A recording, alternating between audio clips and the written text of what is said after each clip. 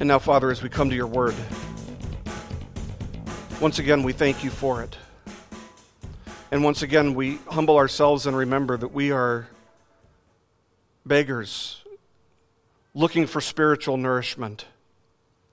And so we ask, Lord, that you would give us our daily bread as we study your word today. By the power of the Holy Spirit working within us, may we hear the voice of the Good Shepherd who speaks to his sheep, who calls out to his sheep, who loves his sheep, and who gave himself for his sheep. Father, use this time to bring glory to the Good Shepherd, to Christ, and to strengthen your people, to call your people, to convict your people, to nourish and grow your people, all for the glory of Christ. In his name we pray. Amen. Well, if you have your Bible with you, please turn with me to the book of John, chapter 4. We're going to be looking at verses 15 to 18 today. This is a longer chapter than the previous one, so we're going to be in this one for a while, maybe as long as we were in the last one, which was a long time, like 3 months, right? As Christians, we don't hesitate to affirm one of the very basics of the Christian faith, and that is that there is only one way to be saved from the penalty of sin, and that is by repenting and believing in the Lord Jesus Christ. We believe that he is the one and only true Savior, and that no one comes to the Father but through him. But one of the beautiful things about the gospel, one of the things I anyway love so much about the gospel, is that while there's only one way to be saved, one narrow path through faith alone, in Christ alone, there are many, many roads to Christ. That's just to say that every single one of us has a unique testimony, a unique set of circumstances in which the Holy Spirit drew us to Christ. The road we traveled before we repented and believed in Jesus. You know, if I were to survey each one of you, if I were to interview each one of you about how you came to Christ, each one of you would have a unique set of circumstances to talk about, a unique story to tell. However, while there is all this wonderful diversity in the ways that people come to Christ, there would be a lot of common elements if you were to survey all the testimonies among us. Some of you probably grew up going to church, and maybe you don't have an aha moment, where suddenly you realize that God was tearing the veil away from your heart, and you believed in Christ in that moment. People who are raised in the church, they don't really have memories like that sometimes, but many of you do. Many of you do have memories like that. I do. But either way, all of us had to, at one point or another, realize that if we want to be saved, we had to humble ourselves and put faith in Jesus Christ for salvation.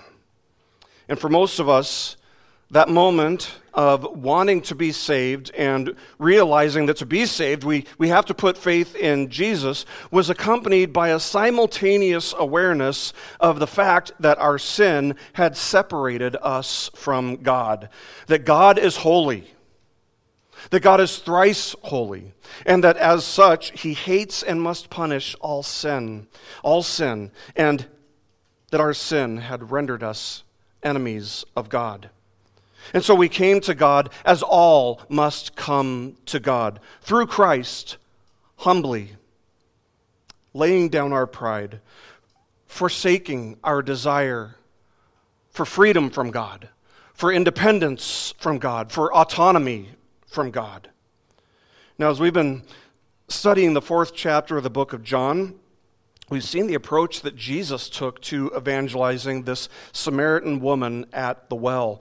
He told her pretty straightforwardly that if she knew the gift of God, if she knew who he was, who she was speaking to, she'd be the one asking him for a drink, and he'd give her living water. And how did she respond, if you remember? She responded with sarcasm, with biting sarcasm. She was prideful. She was not humble at this point. She couldn't understand what Jesus was talking about. She was spiritually blind. He was talking to her about her need for salvation, and she thought that he was talking about advancements in plumbing technology or something. So she responded by mocking him for claiming to be able to offer something that even their father Jacob couldn't offer, and for claiming to be able to do it when he didn't have anything to draw water from a well with. So we know that this is the account of a woman who goes from having absolutely zero interest in spiritual matters, zero interest in spiritual discussion at the beginning of the chapter, to believing that he is the promised Messiah by the time we get to the middle of the chapter. But so far, she seems to be actually less interested in spiritual discussion and spiritual issues, spiritual matters, than she was when we were first introduced to her. But that's all about to change. So today we're going to take a look at the passage that shows us how that happens. And as we do, my hope and my prayer is that you and I will also glean some helpful insight for sharing the gospel and seeing others come to salvation by grace alone, through faith alone, in Christ alone. So the central point of the passage that we're going to be looking at today is that if somebody is going to drink the living water of salvation, they must be brought to the point where they recognize their thirst. That is to say that if someone is going to repent and believe in Christ, they must be brought to the point where they realize their need to be reconciled to God. They must realize that their sin has separated them from God. So starting in verse 13, if we backed up just a little bit, Jesus graciously said to the Samaritan woman, "Everyone who drinks of this water will thirst again, but whoever drinks of the water that I will give him shall never thirst. But the water that I will give him will become in him a well of water springing up to eternal life." Now this woman has shown no interest in even being respectful toward Jesus up until this point. She's done everything that she could to express that disinterest by being defiantly sarcastic with him. So how is she going to respond now that Jesus has told her what he has to offer her? Again, with more sarcasm and with more failure to understand the spiritual truth that Jesus is sharing, but not for long. Not for long. Let's look at verse 15. In verse 15, we read this. The woman said to him, "Sir, give me this water so that I will not be thirsty, nor come all the way here to draw." Now, of course, we realize that Jesus wasn't talking about physical water, like the water that you would draw from a well, right? He's talking about a spiritual thirst, a thirst that at this point, this woman is completely oblivious to. She's completely unaware of this need, of this thirst within her. That's one of the hardest things about evangelism, because it's uncomfortable to show somebody that they have a need that they are completely unaware of, something that they maybe don't even have a category for in their minds. And so when Jesus prompts her to ask for this water that will keep her permanently satisfied, her response is to think that he's saying that she won't have to come to this well in the heat of day anymore. She won't have to labor so hard to quench her thirst. But she's also seemingly pretty skeptical about this offer to never thirst again. Now, just to back up a minute here, I don't know how anybody who thinks that salvation can be lost would deal with what Jesus has offered here, with what Jesus has said here. Jesus says that if you come to him to quench your spiritual thirst, you'll never thirst again. But somebody who believes that salvation is kind of like a shoe, something that you can gain or lose, like every other possession, somebody who believes that salvation can be lost, couldn't understand Jesus as actually literally saying, "You'll never thirst again." They'd have to add some kind of contingency, some kind of stipulation like, "You'll never thirst again if I don't know, fill in the blank. If you never walk away from the faith, if you do this and do that and do that, and all these things, I don't know. No, Jesus is saying that once he brings a person to salvation, once he saves a person, they are secure in their salvation. They are secure. Our salvation doesn't rest on our work. It rests on Christ's work. If it depended on us, we would lose it before we leave today. Jesus didn't add any conditions. He didn't add any stipulations. He just said, if you drink of this water, you will never thirst again. Never. The point here, though, is that this woman seems very skeptical about believing that. She seems skeptical about that claim, about never thirsting again. But even if we take what she says charitably, if we read it in a favorable light and assume that she's actually being serious rather than sarcastic or snarky, she's at least very, very confused about what exactly Jesus is saying, what exactly Jesus is offering, because the eyes of her heart are still veiled. She's still spiritually blind. She's still incapable of understanding spiritual truth. Remember, the unregenerate person sees everything through the lens of an unregenerate person. Remember Paul's word to the Corinthians in 1 Corinthians 2:14. He said, a natural man does not accept the things of the Spirit of God, for they are foolishness to him, and he cannot understand them because they are spiritually appraised. In other words, how do we understand any spiritual truth? The Holy Spirit has to teach us. We must have the Spirit of God to understand the truths of God.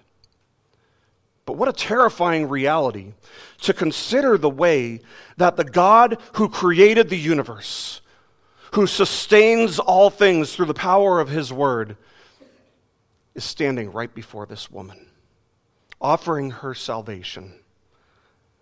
And she doesn't see it. She doesn't understand it. It's like he's speaking a foreign language. She just can't grasp it. He tells her that he could put a well of water springing up to eternal life, and all she can think at best is, well, that sounds really nice. You know, that would be convenient if I didn't have to draw water from a well again. Think of all the things I'd rather be doing right now than drawing water from a well. So actually what she thinks is the prosperity gospel. She thinks that Jesus is saying, hey, I just want to make your life easy. She thinks that he's offering to improve her life or to make her life easier. She doesn't understand that what he's offering is not a different, an easier life. It's a different life altogether. Relief from the burden of drinking water from a well is the only benefit she thinks she's being offered. But she's being offered so much more than that. Infinitely more than that. But, and here's where we catch just a glimmer of the possibility of hope. However, this woman meant it when she said, "Sir, give me this water." She did ask for what Jesus was offering her. If she meant it sarcastically, if she was serious, either way, she asked for it. And so with that much established, Jesus has to deal not only or not with her felt needs, and not only with her intellect. No, Jesus must deal with her sin. And to do that, he has to prod her conscience. And we know what a conscience is, right? People still have those, believe it or not. It's a person's inherent sense of what is morally right and what is morally wrong. You might call it a moral compass, an internal moral compass. Well, what do you do when you have a compass and it gets stuck, pointing you in the wrong direction?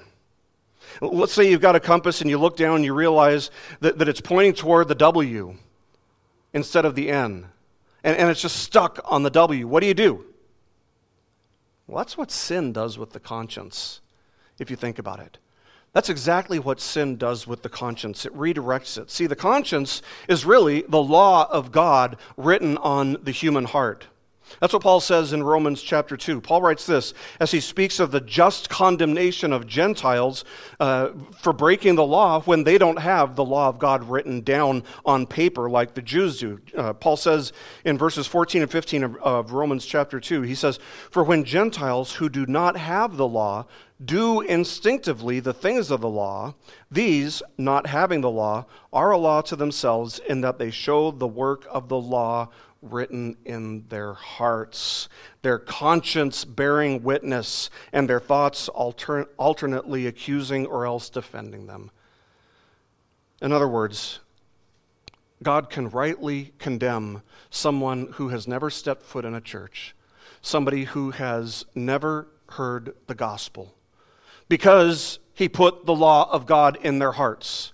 And every person on the face of the earth has done something that their conscience told them not to do. That's the law of God written on the hearts of man. So when people steal, there's something in them, the law of God written on the heart, that tells them that's wrong, that murder's wrong, that worshiping a false god is wrong. But they did all those things anyway. And over time, what happens is practicing sin and loving sin results in the moral compass getting stuck pointing in the wrong direction.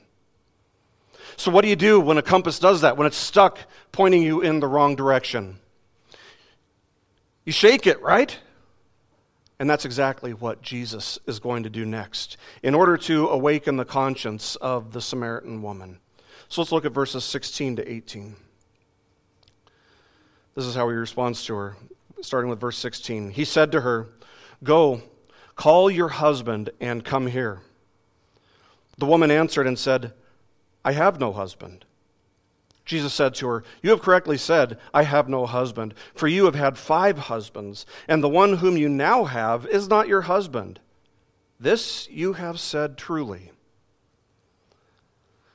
See, the conscience must be awakened for the same reason that a person who's following a broken compass must realize that their compass isn't leading them in the right direction, and that is for the sake of going in the right direction, recognizing a need and turning around. One of the ways that sin distorts our moral compass is by pointing to a false hypothetical true north, or proverbial true north. That is to say, if we compare ourselves to something other than God's law, whatever that is a false true north. We're lost, but by nature, we don't want to be found. People don't want to be found. So we have to have some kind of standard by which we judge ourselves and make ourselves feel okay with our sin. And so what people do is they start comparing themselves to other people. Or they'll say, okay, well, the law says I can do this. If the law of the land says I can do this, then I can do this. Never mind what God's law might say.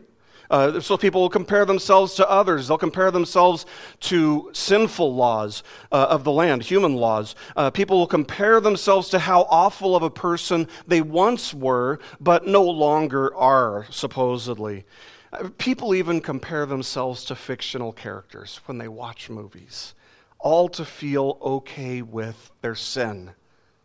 And that's what happens. We feel okay with ourselves, but not if we compare ourselves to what Scripture says. That's when the conscience is stirred. That's when the conscience is stricken, when it is exposed to God's holy, inerrant, infallible, sufficient law, which, using the illustration of a compass, is the one and only true north.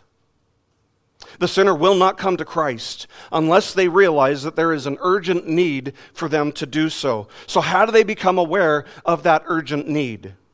How do we stop them from justifying it by comparing themselves to other standards, false true norths? We have to startle their conscience. We have to poke and prod at their conscience. They must be made aware of their sin. That's the only way they get a sense of urgency about it. As A.W. Pink notes, he says, quote, "The sinner will not flee to Christ as a refuge from the wrath to come unless a due sense of guilt is upon him," end quote. So friends, any evangelistic strategy that does not produce an awareness of sin, and more than that, an awareness of the danger of being a person who is under the wrath of God as an enemy of God, any evangelistic strategy that doesn't include those things is bound to fail. Notice that Jesus doesn't create an awareness of sin in the Samaritan woman's mind by saying anything that even comes close to resembling God loves you and has a wonderful plan for your life. If the natural man, think about this for a second, think about what the Bible says, think about what Jesus is doing. If the natural man is only capable of thinking in terms of natural things like a natural man only can, what do you think they think it means when you say God loves you and has a wonderful plan for your life? They think, wow, God loves me? That's great. He's actually got pretty good taste then, I guess. And hey, I have some pretty good plans for my life too. If God wants to guarantee that those things will come to pass, if God wants to help me accomplish all the goals that I've set of getting rich and being powerful, that just sounds like a win-win to me. I mean, do you see how an evangelistic strategy like this does nothing to awaken the human conscience? In fact, it actually sends the implicit message to the conscience, keep sleeping. God already loves you. You're good just the way you are. Nothing needs to change. Martin Lloyd-Jones, the 20th century's version of Charles Spurgeon, the best preacher of the 20th century, in my opinion. He put it this way. He said, quote, "There is a superficial evangelism which puts the gospel entirely in terms of human beings. Are you unhappy? Are you worried? Do you want this or that? Come to Christ and you'll get it." End quote. And so people come. They've never trembled under the holy law of God, and that's because they were never taught it. End quote. Evangelism must do something to stir and awaken the conscience, to make the sinner aware of their need by making them aware of their guilt before God, to shake their moral compass up to working the way that God designed it to work, and that is to cause a person to be humble. To humble the sinner and force them to their knees rather than keeping them standing pridefully and defiantly before God as rebels. Because the sinner will not confess their sin if they are not first convinced and convicted of their sin. Evangelism that does not stir the conscience is going to make false converts. Empty professors, people who want the benefits of God, they want the gifts of God, but they don't actually want a commitment to God. They don't actually want to change their life because they don't see that they are condemned by their actions and by their sin. So, how does Jesus stir this Samaritan woman's conscience? By telling her to go and get her husband. Go call your husband. He's getting to the root of her problem. He's making her aware. He's touching the conscience by reminding her of the Ten Commandments, specifically the one dealing with adultery. She's asked for this living water that will eliminate her thirst. She's thinking her need to draw water from a well. But before Jesus brings her to faith, he has to deal with the sin in her life. She must be made aware of her guilt before God. Don't for 1 minute, friends, this is what so many evangelistic strategies are guilty of. Don't for 1 minute think that you can evangelize in a wiser, more friendly, less offensive way than Jesus did. If anyone's going to come to Christ as a result of evangelism, they must, like the Samaritan woman, be made aware of their guilt before God. And that comes by exposing them to the law of God. But at the same time, this is not giving us permission. This is not an invitation for us to beat somebody over the head with the truth of their guilt. Notice the graciousness of Christ. He could have said, I know all about you. You're an adulterer. You've cheated on all your husbands. What hope could there possibly be for somebody like you? No, he's gracious in making her aware of her guilt. What is truth without love? 1 Corinthians 13 says it's a clanging cymbal. Yes, we must speak the truth. Yes, it's incredibly important. It's vital that we speak the truth. But we must speak the truth with love as our motivation. Truth without love is as powerless as love without truth. You're trying to win the person, you're not trying to win an argument. So he says, go call your husband and come here. See, there are two instructions there. Two imperative commands here. First, go call your husband. With that instruction, he's prodding her conscience. He's speaking to her conscience, knowing that she's 5 times divorced. And now she's living with a man who isn't even her husband. Maybe she's given up on the idea of marriage altogether. If Jesus had only said, however, go call your husband, and just left it at that, she would have been left without any sense of hope. But he gives her a second instruction. Come here. Come. Go call your husband and come. That command is spoken to her heart. The first one to her conscience, the second one to her heart. He's completely aware of her sin. He knows exactly what she's done, but he's welcoming her to come to him anyway. He loved her anyway. He sought her anyway. He saves her anyway. She was not only to go, but she was to come. Baggage and all. And he makes her, he lets her know, I know about all your baggage. I know about all your sin. I know about everything. I know it all. Just come. And friends, that is the only way to come to Jesus. That's the only way anybody can come to Jesus. That is baggage and all, sin and all. There is no other way. There's no way to come to him without sin, without baggage. If somebody could come to him without any sin, that's coming to him without any need. And if there's no need, why would they come? Right? But Jesus didn't come to save people who didn't have a need. He didn't come to save or to call the righteous, did he? No. He said in Mark 2:17, it's not those who are healthy who need a physician, but those who are sick. I did not come to call the righteous, but sinners. Now Jesus, when he said that, he wasn't actually saying that there are some people out there who don't need me. He wasn't saying that there are some people out there who are righteous already, they're healthy already, they don't need a physician. What he was saying was that a person who doesn't realize that they are a sinner won't realize their need to come to him. If somebody thinks that they're good with God, what need do they have for Jesus? The same use that somebody who thinks they're too healthy to need a physician. They kind of have the attitude, hey doc, it's good to have you in my speed dial or in my cell phone, whatever. I'm good though, and I'll just give you a call when I need you. Right? That's kind of the attitude we have toward doctors. At least that's the attitude that I have toward a doctor. But what a terrible, terrifying, horrible thing to think that way about Jesus.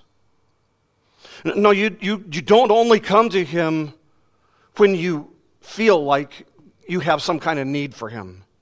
You come to him because you realize that you've had a need your whole life and you become aware of it. You realize that you need somebody to stand in your place and to bear the wrath of God against your sin in your place. You come to Christ because you realize that you're not good. In fact, you've never been good, and only Jesus is good. You come to him because you realize you're a wretched sinner. And you know that Jesus came to call and seek and save sinners. You come to him because he's worthy of all of your devotion, all of your obedience, all of your worship. The sinner must come to Jesus, sin and all. There is no other way. And so Jesus speaks truth in a loving way to her conscience. Go, call your husband. And he speaks love and grace to her heart. Come to my side. Now make no mistake about it. Jesus is not stirring up her conscience as a way of punishing her, as a way of being unkind to her. No, he's doing it actually for the opposite reason. He's doing it because he loves her enough to tell her the truth. See, love won't let somebody feel like everything is okay when it's not. Love doesn't say, you should just do it if it makes you happy. As if that's the greatest good, right? No, instead, love says, what is the greatest good? What's the greatest benefit to this person? And the greatest benefit a person can enjoy is peace with God. Reconciliation with God through faith in Jesus Christ. But true peace with God involves confession and repentance. A sinner must come to Christ just as he or she is.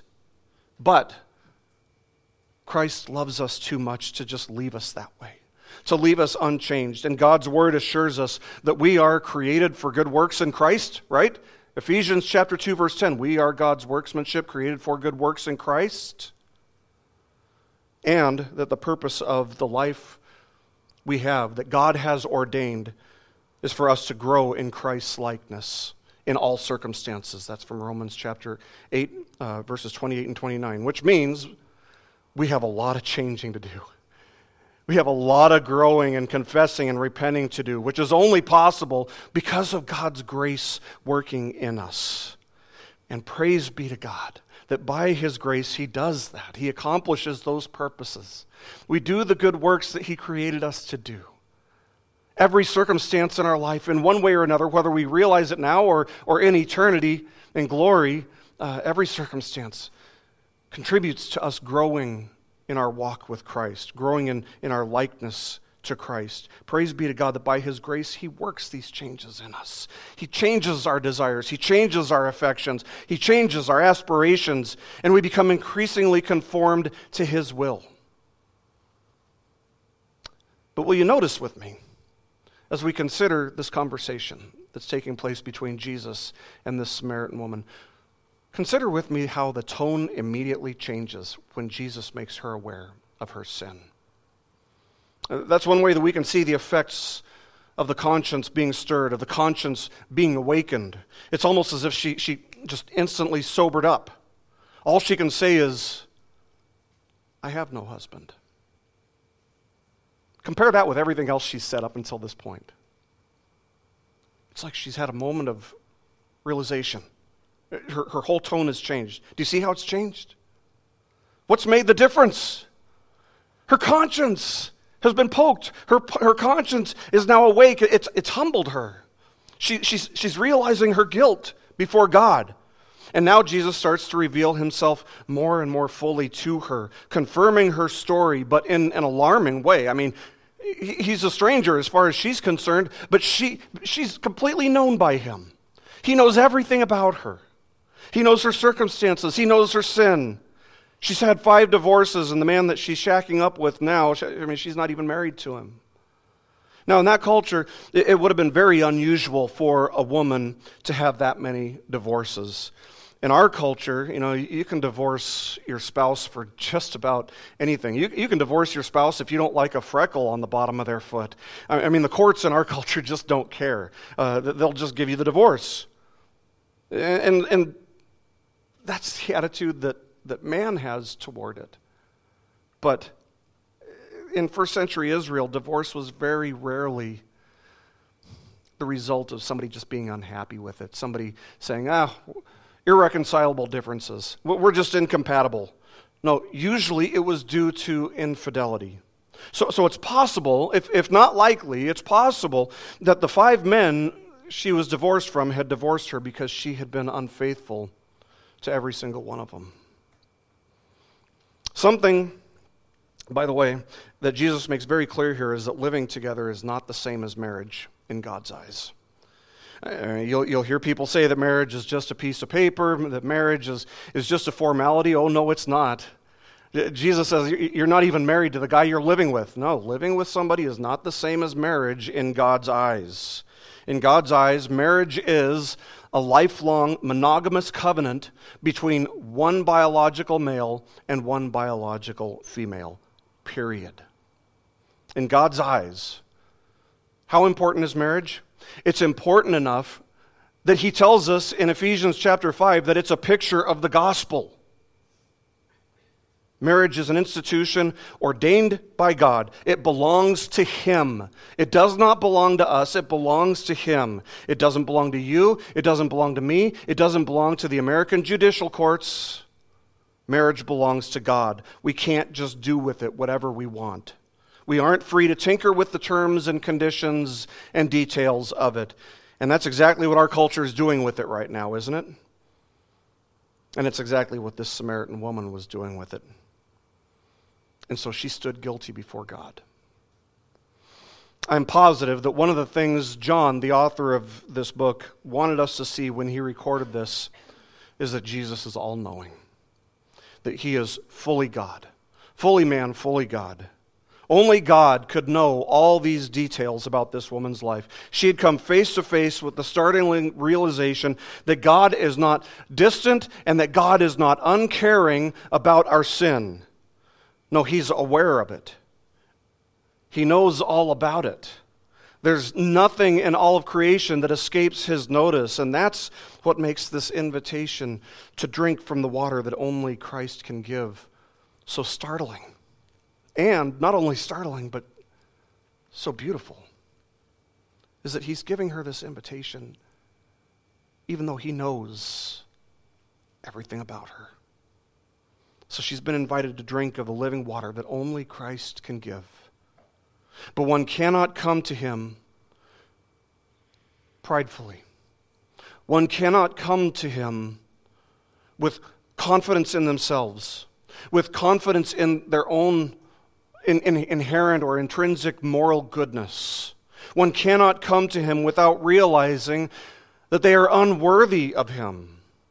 The only way to come to Christ is to come humbly, and nothing humbles, even the strongest person, like the realization that they are guilty of sin and stand guilty before a holy God. Consider Peter. Really, who was more masculine in Scripture than Peter? Maybe David. There might be a couple guys in there that are more prone to put their foot in their mouth than Peter, but I don't know. He's really rough around the edges throughout the gospel narratives, isn't he? And as a fisherman, we can be sure that he was big and strong and just kind of brutish, right? Until he comes face to face with Jesus. And Luke tells us about their initial encounter in Luke chapter 5. Jesus climbs into Peter's boat to preach from it. Then we start reading this, starting in Luke 5:4. When Jesus, had finished speaking, he said to Simon, "Put out into the deep water and let down your nets for a catch." Simon answered and said, "Master, we worked hard all night and caught nothing, but I will do as you say and let down the nets." When they had done this, they enclosed a great quantity of fish, and their nets began to break. So they signaled to their partners in the other boat for them to come and help them. And they came and filled both of the boats so that they began to sink. But when Simon Peter saw that, he gave Jesus a high five,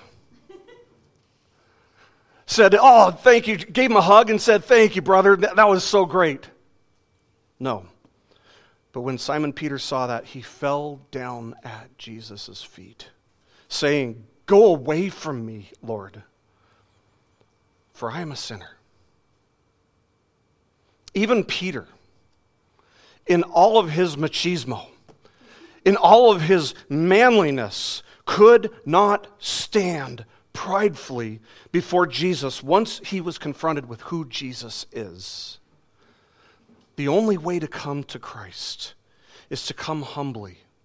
And nothing humbles even the strongest person like the realization that they are guilty of sin and stand condemned before a holy God.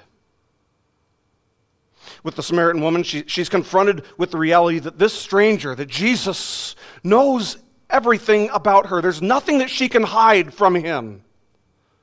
Do you realize, friends, that God knows everything about you? Do you realize that there's no such thing as a secret sin? I mean, maybe before men, maybe before people, but that doesn't matter. Ultimately, they're not going to judge you. God's the one who judges. And God's the only one who can judge perfectly because God sees and knows it all. How comfortable are you with that? How comfortable are you with the reality that he knows the truth about you, about your sin? It's kind of unsettling, isn't it? I mean, to realize the truth of what Hebrews 4:13 says. It says, and there is no creature hidden from his sight, but all things are open and laid bare to the eyes of him with whom we have to do. If you've never humbly come to Christ to drink this living water that he offers, if you've never come to him, trusting in him alone for salvation, how do you deal with a statement like what Hebrews tells us there? That he sees and knows it all. I mean, there are really only two ways to deal with it. You either dismiss it, you blow it off, or you're humbled by it. You can either say something like, okay, I stand guilty before a holy God who has promised to punish all sin. What can I do, Lord, to escape this wrath? Or you say something like, I'm not that bad. I mean, compare me to Charles Manson. Compare me to Hitler. You know, you find the worst examples to compare yourself to. I'm not as bad as those people. Maybe even your next door neighbor. You know, I know that he drinks a lot. He swears, like crazy. I'm not as bad as these people I'm surrounded by. If that's you, if that's the way you've dealt with your guilt before God, can I just deal with you for a moment about that, about what your chances are before him? Let's just say, hypothetically, that you only sin 5 times a day. 5 times a day. Let's say, okay, you take the Lord's name in vain a couple times. You look at someone other than your spouse lustfully here and there. You steal, time at work by clocking in a little bit late, later than your lunch allows you to. You sin, okay? We all sin. But let's say that hypothetically speaking, you sin 5 times per day. Well, multiply that by 7, because there are 7 days in a week. And you realize, okay, you sin 35 times per week. Now multiply that 35 by 52, and you realize that you sin 1,820 times per year. That's a lot. Now, how long do you plan on living? 75 years? 80 years? I mean, to be charitable, let's go with the lower number. 1,820 times 75 years gives you a grand total of 136,500 sins. Now, what's the punishment for even the smallest one of those sins? Death is. Eternity in hell is. Scripture is clear. The wage of sin is death. Now, if you were to go before a human judge and you're found guilty of 136,500 offenses, each of which warrants the death penalty, how confident do you feel? Are you going to say, well, I'm not that bad, I'll just take my chances? Of course you won't. Of course you won't. And you are infinitely more unwise to think that you can get away with thinking that way toward God. Punishment gospel is this: that God's only Son, the Lord Jesus Christ, bore the punishment that everyone who comes to him in faith deserves. He lived a perfect life, and he died a sinner's death. He took every one of the sins of his people upon himself, and the Father poured the cup of his wrath on his Son. This is your only hope, friends. That God himself would take on flesh and stand in our place, bearing the wrath that we deserve, covering us with his own perfect garments of righteousness. If you will humble yourself before him, this blessing of redemption and forgiveness by grace alone, through faith alone, in Christ alone, is yours. Now, some will initially refuse to come to God, believing that it's more than 5 times a day, Pastor. It's probably closer to 100 times a day. There's no way. You couldn't fill this building. If every sin was a piece of paper, you could more than fill this whole building with it. How can I come to God that way? And the truth is, there's no other way. There's no other way to come to Him but as a wretched beggar thirsting for the living water that only Christ can give.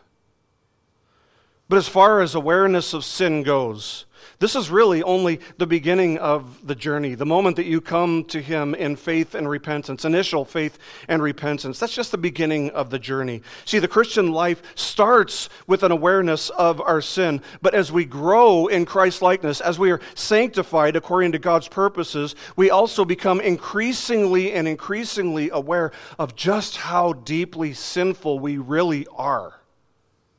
Consider Paul, who wrote in one of his earlier letters to the Corinthians.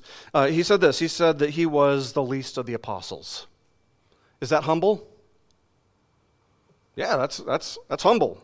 I would say that's humble. A few years later, in another one of his letters, he wrote that he was, quote, the very least of the saints. Is that humble? Yeah, you can see that there's a progression here. He's even more humble than he had been 10 or 15 years earlier when he said that he was the least of the apostles. But then again, in one of his final letters, as his ministry was winding down, he described himself to Timothy saying, Christ Jesus came into the world to save sinners, among whom I am foremost. Do you see that progression? Do you see how he's becoming more and more humble the longer he walks with the Lord? This is what happens during the Christian journey, the Christian life. As we become more like Christ, which is God's purpose for the Christian life, we see that there's a correspondence between our increasing awareness of God's complete holiness and righteousness and our own increasing awareness of the sin in our lives, in our hearts. So friends, let us never, ever take the attitude that sin isn't a big deal with God.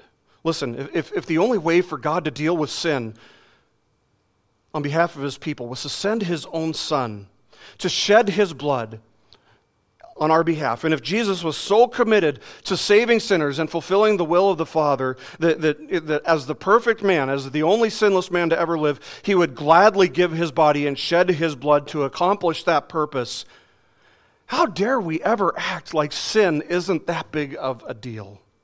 How can we be flippant? How can we be casual about it in our lives? So let us resolve to take sin seriously. But that starts with keeping your eyes on the Lord and remembering that He is holy, and growing in our understanding of what that means exactly, that He is holy. And so as a result, we start taking our sin more and more seriously. We learn to hate it. We learn to hate it especially when we see it in our own lives. How do we learn to do that? By regularly exposing our own conscience to the Word of God, to the law of God, and resolving to submit ourselves to it. See, being a Christian is not about being sinless. We all continue to sin. If somebody says they have no sin, the truth is not in him, according to 1 John. Rather, being a Christian is about the attitude that we have towards sin when we see it in our lives. Being a Christian is about dealing with sin when we see it in ourselves, being quick to confess it, quick to turn from it, quick to remember our need for Christ. Remembering that He shed His own blood to cleanse us even from that one sinful instance. Hebrews 5:11 warns us of the reality that it is possible, friends, no matter how long you've been walking with the Lord, it is possible to become dull of hearing, is the way that the author of Hebrews puts it. That's not saying that some people lose their physical hearing, that they go physically deaf, but they weren't maturing in Christ, and thus they were unable to handle spiritual meat, deeper spiritual truths. Why? Because their consciences were calloused. Consider the contrast between those of dull hearing and understanding, those described in verse 14, where the author of Hebrews writes that the solid food is for the mature because of practice have their senses trained to discern good and evil. It takes practice. How do we practice? By exposing our hearts and minds to the Word of God, to the law of God. Friends, if you believe that Jesus Christ is the one true Savior, who can reconcile anyone who comes to him to God. Friends, I urge you not to be casual about the sin in your life. You can be casual about it and grow callous in your conscience, becoming dull of hearing, depriving yourself of the joy of knowing the deeper things of God, or you can deal with it. You can identify it. You can agree with what God calls sin being sin. Turn from it, confess it, bring it to the cross, and leave it there. Don't ruminate on the guilt because it's been dealt with. Believe that it's been dealt with. And remember the gospel. Walk in God's grace. Walk in the newness of life, remembering that because Christ came to save sinners, there is therefore now no condemnation for those who are in Christ Jesus. Let's pray.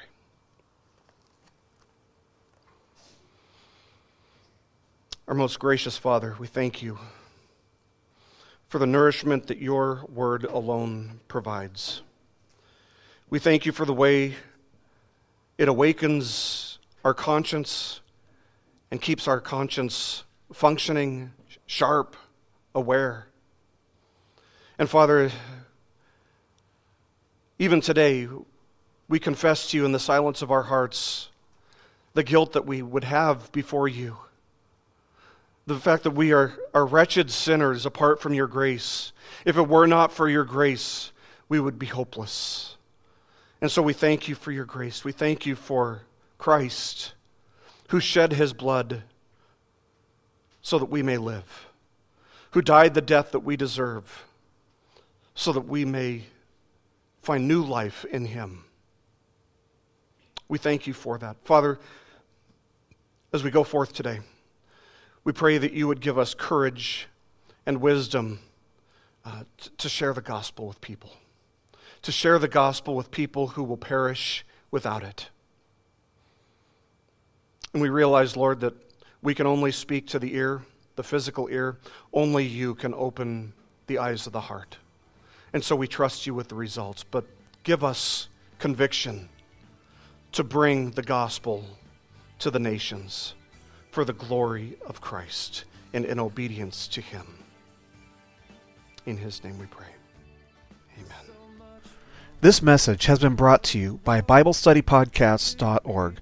We are a listener-supported ministry. If this is your first time listening to us, we thank you so much for joining us, and we ask nothing further from you. But if this is a ministry that you rely on for regular spiritual teaching, we do depend on your financial support to keep us going and growing. If you'd like to make a donation to BibleStudyPodcasts.org to keep us going and reaching thousands of people around the world, you can go to our website, BibleStudyPodcasts.org, and you can make a donation on the right-hand side by clicking on the support box. Again, we do rely on your support, and we thank you so much for your financial participation in this ministry, which enables us to continue in our mission of teaching timeless truths in these truthless times. God bless you. Thank you so much for listening today, and keep growing closer to Jesus. Take me deeper.